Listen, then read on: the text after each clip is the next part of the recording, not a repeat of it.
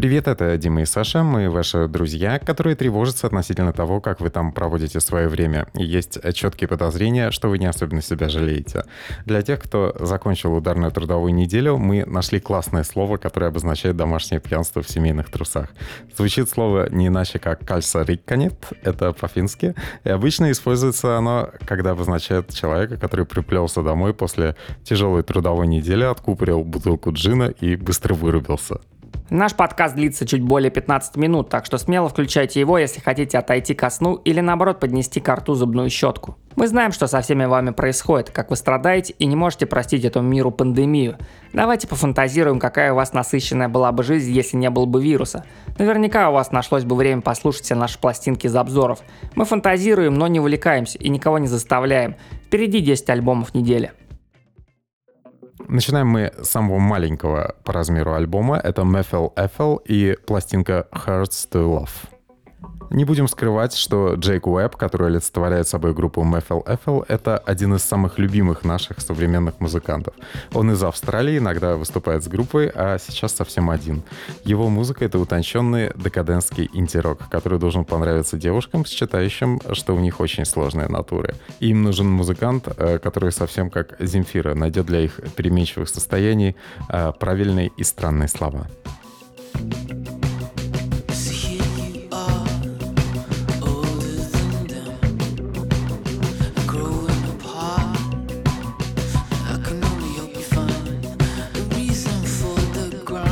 Примерно год назад одним из первых дисков в нашем подкасте как раз была работа Methyl Ethel Train Age.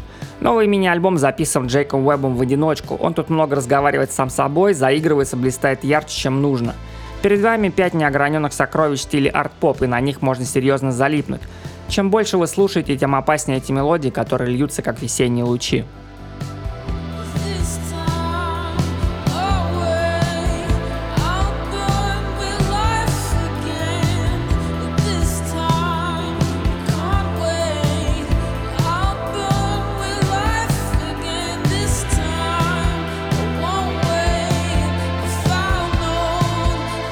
Теперь еще один взрослый мальчик, на этот раз он из Бруклина, Leithauser и пластинка The Loves of Your Life. В свои 40 с небольшим Leithauser, который когда-то пел в группе The Walkmen, столкнулся с творческим кризисом. Он был какое-то время не в состоянии выдавать тексты. Тут надо учитывать, что у Хэмилтона крикливая манера пения, совсем как у молодого Стинга, и такой же мягкий тенор, который он может понижать до доверительных интонаций. С таким голосом самое время было заняться производством документальных песен в стиле нон-фикшн.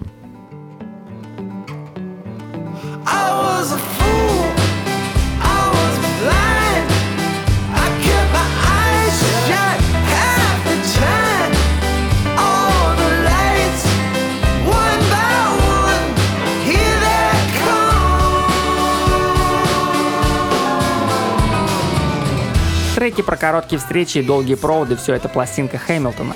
Есть тут даже алка захода на территорию Тома Уэйтса. Все в целом похоже на альбом Rain Dogs этого матерого американского фрика. Только главный герой при всех его нервических заносах все-таки герой среднего класса, а не пьющий уличной богемы. И еще тут у него в нескольких треках подпевает жена с детьми, что несколько занижает пафос.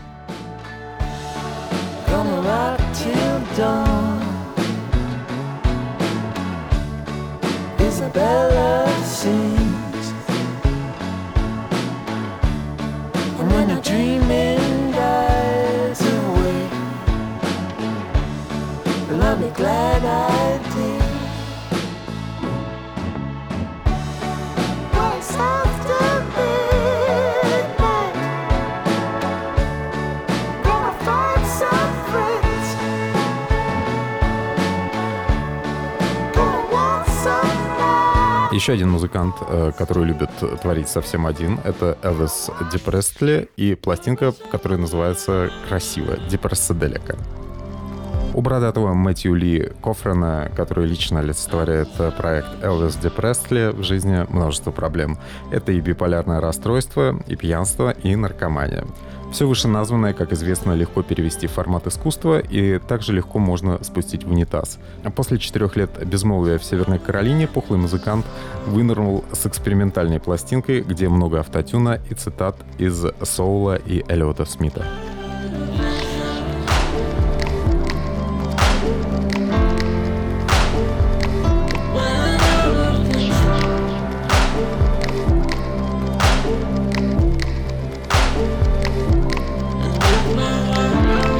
Иногда это похоже на Канье Уэста, иногда на Бон Ивер. Здесь много красиво обрезанных сэмплов, есть звуки из Nintendo и звучит нойзовая гитарка. Это уже не тот уютный лоу-фай, из-за которого Коттерна полюбили в разных странах мира. Теперь он расширил палитру от Prefab Sprout до Conta Twins. Мэтью Ли также добавил, что пластинка является для него прощанием с детством, которое ушло вместе со смертью дедушки.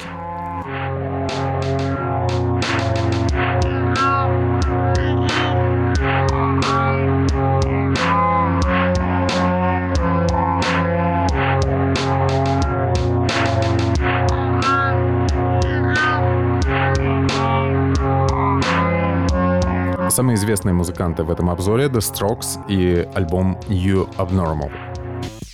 Эта пластинка похожа на идеальный пост с точки зрения владельцев социальных сетей. Здесь много рущейся на груди рубашки. Текста больше, чем нужно, но комментариев по поводу публикации будет просто в перспективе не сосчитать. Именно так группа The Strokes в компании продюсера Рика Рубина прощается с давно ушедшей молодостью. Это первый для коллектива диск за 7 лет. Он местами очень талантливый, но совершенно никому особо не нужный.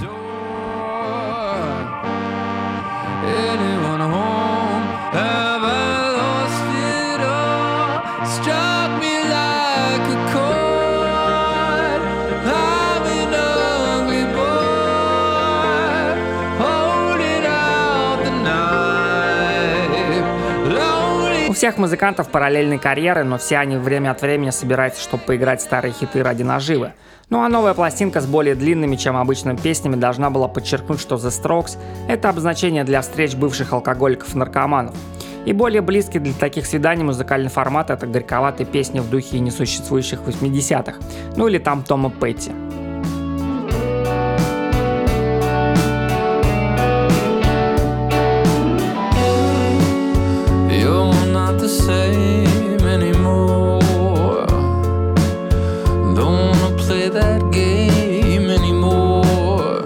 Переключаемся на хип-хоп, и здесь за него отвечает Aesop Rock и пластинка Freedom Finger.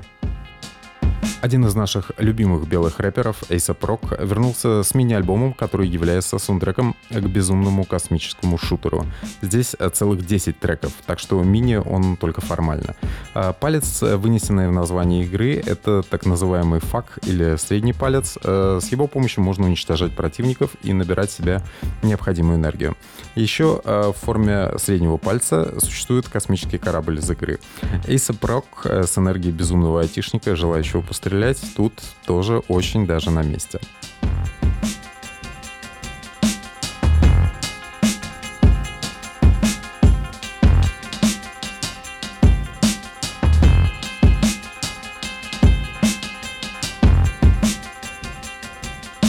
У этого матерого и обстрельного артиста есть целых 3 сильных качества. Во-первых, это индустриальные биты с фирменными узнаваемыми барабанами, как будто топает слон. Во-вторых, это моментально запоминающийся и слегка астматический вокал. Он прекрасно работает с агрессивным флоу музыканта. В-третьих, тексты Aesop всегда чуть опережают скорость ваших мыслей, и к его трекам круто возвращаться через некоторое время.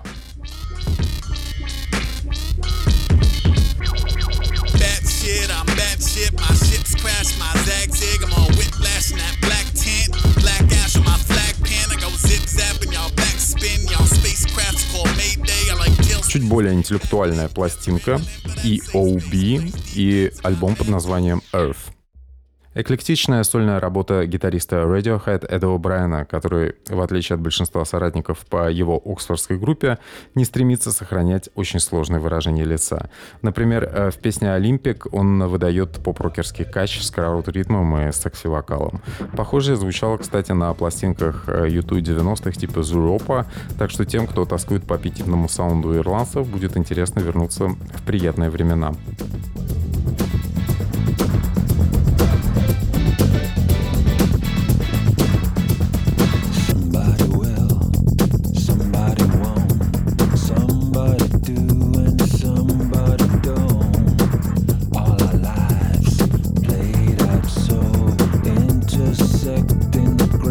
По большей части альбом продюсировал Флат, и звук очень сочный, густой и объемный. Слушать очень приятно, это мелодичная и бодрая музыка. Основная группа Эда не записывает пластинок вот уже 4 года, и это тоже вряд ли будет исключением. Так что для фенов Radiohead О'Брайен приготовил кое-что знакомое. Вокал, в отличие от Тома Йорка, теплый и душевный, так что это есть нюанс.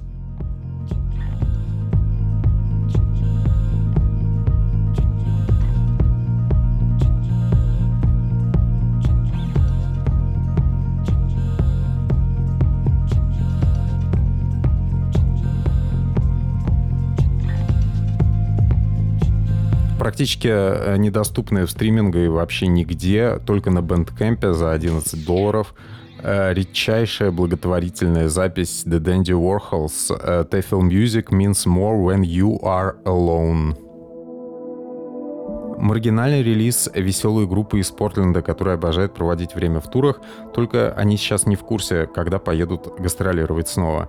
В подарок поклонникам и себе на радость американцы продают на Bandcamp за $11 240 минут музыки для йоги и сопутствующих домашних развлечений времен карантина. Треки тут примерно от 7 минут до получаса, их всего более 10, так что под этот диск можно умываться и чистить зубы хоть всю неделю.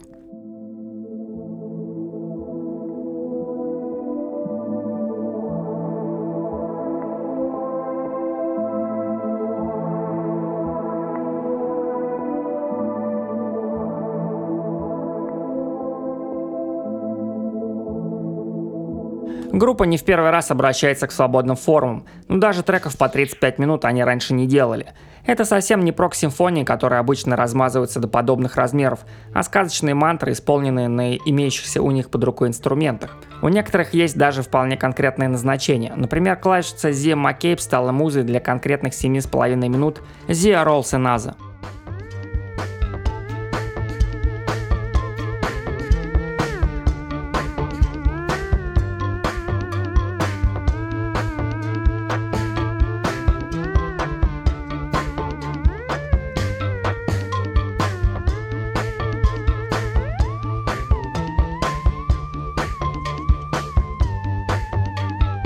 Немного готического синти-поп неонового мрака Night Fields и Wire Makes No Mark. Ритмы темного диска, угрюмые готические синтезаторы и сдавленный голос. У австралийской группы определенно есть своя аудитория среди пьющих людей во всем мире. По моторной ритмике и доверительной интонации все это напоминает записи New Order. И здесь также время от времени выезжает на первый план активная басовая партия. Гитары драм-машин тут вообще, надо сказать, с переизбытком, так что автолюбителям, которые любят притопить под музыку, точно понравится.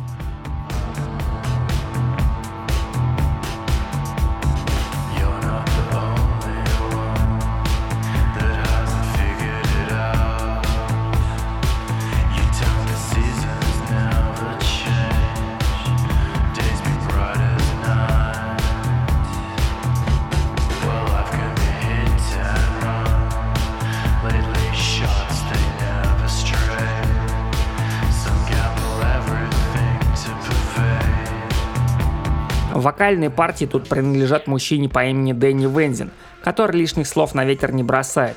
В основном треки напоминают манифесты, а звучание много не только постпанка, но и дарквейва.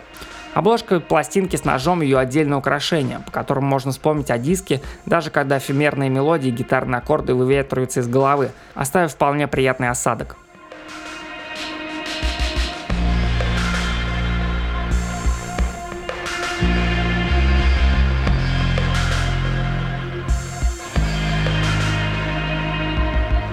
Наш обзор становится все мрачнее, но не значит, что менее привлекательной. Самая красивая девушка в этом обзоре — Laurel Halo и Possessed. Possessed — это саундтрек к довольно претенциозному документальному фильму двухлетней давности, который даже показывали в Московском музее «Гараж». Автор этой тревожной дорожки, по настроению напоминающей эмбиентные куски из схожих по жанру работ любимца Линча Анджело Бадаламенти — это электронщица Laurel Halo. Она совсем не похожа на наркоманку, а скорее на любительницу ЗОЖа, которая тренируется 24 часа в сутки. Выдержано все в жанре гипермодернизма, но при этом есть отсылки ко вполне понятным и незожным вещам типа старых записей Вангелиса и Майкла Наймана.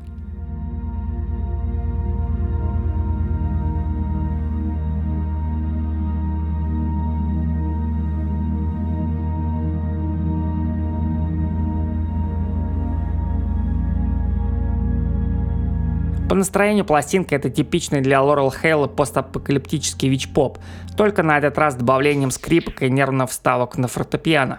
При всей мрачности и похоронности саунда все-таки чувствуется, что автор — это нежная девушка. Здесь есть много манерных мелодических ходов.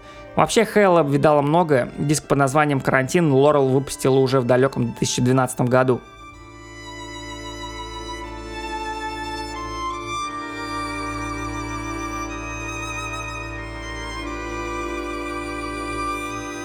Завершаем наш обзор мы в свете черного стробоскопа. Это группа Adult и пластинка Perception is Us of Deception.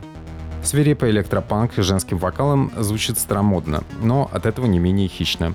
Это известная группа, и Никола Куперус, вокалистка, которая щеголяет теперь со светлыми волосами, продолжает командовать парадом. В ее голосе много от совершенно непотопляемой ведьмы, которая твердо настроена пережить последние времена и еще сплясать на наших могилах. Ничего глобально нового по сравнению с прошлыми дисками Adult здесь как бы нет. Просто сейчас во времена паранойи и пандемии жестокие электросимфонии очень даже кстати.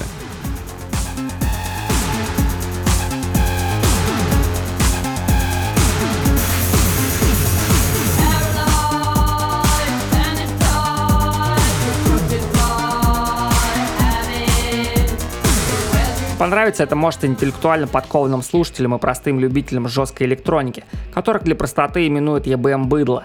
И тем и другим не помешает жесткая рука и полный контроль, который можно использовать не только в надзирательных целях, но и для получения острого наслаждения. В этом отношении эффект от жесткой музыки дуэта переоценить просто невозможно.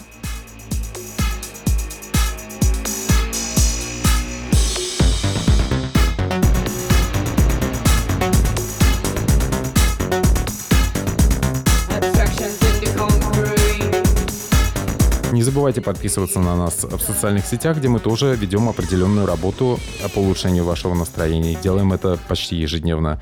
Сейчас не время унывать и заново пытаться открыть для себя телевизор. Там примерно тот же набор, что и раньше. Да и видеоблогеры особенно не стремятся к экспериментам в этот тяжелый для мозга период. Так что наслаждайтесь лучшей новой музыкой, которой не становится сильно меньше.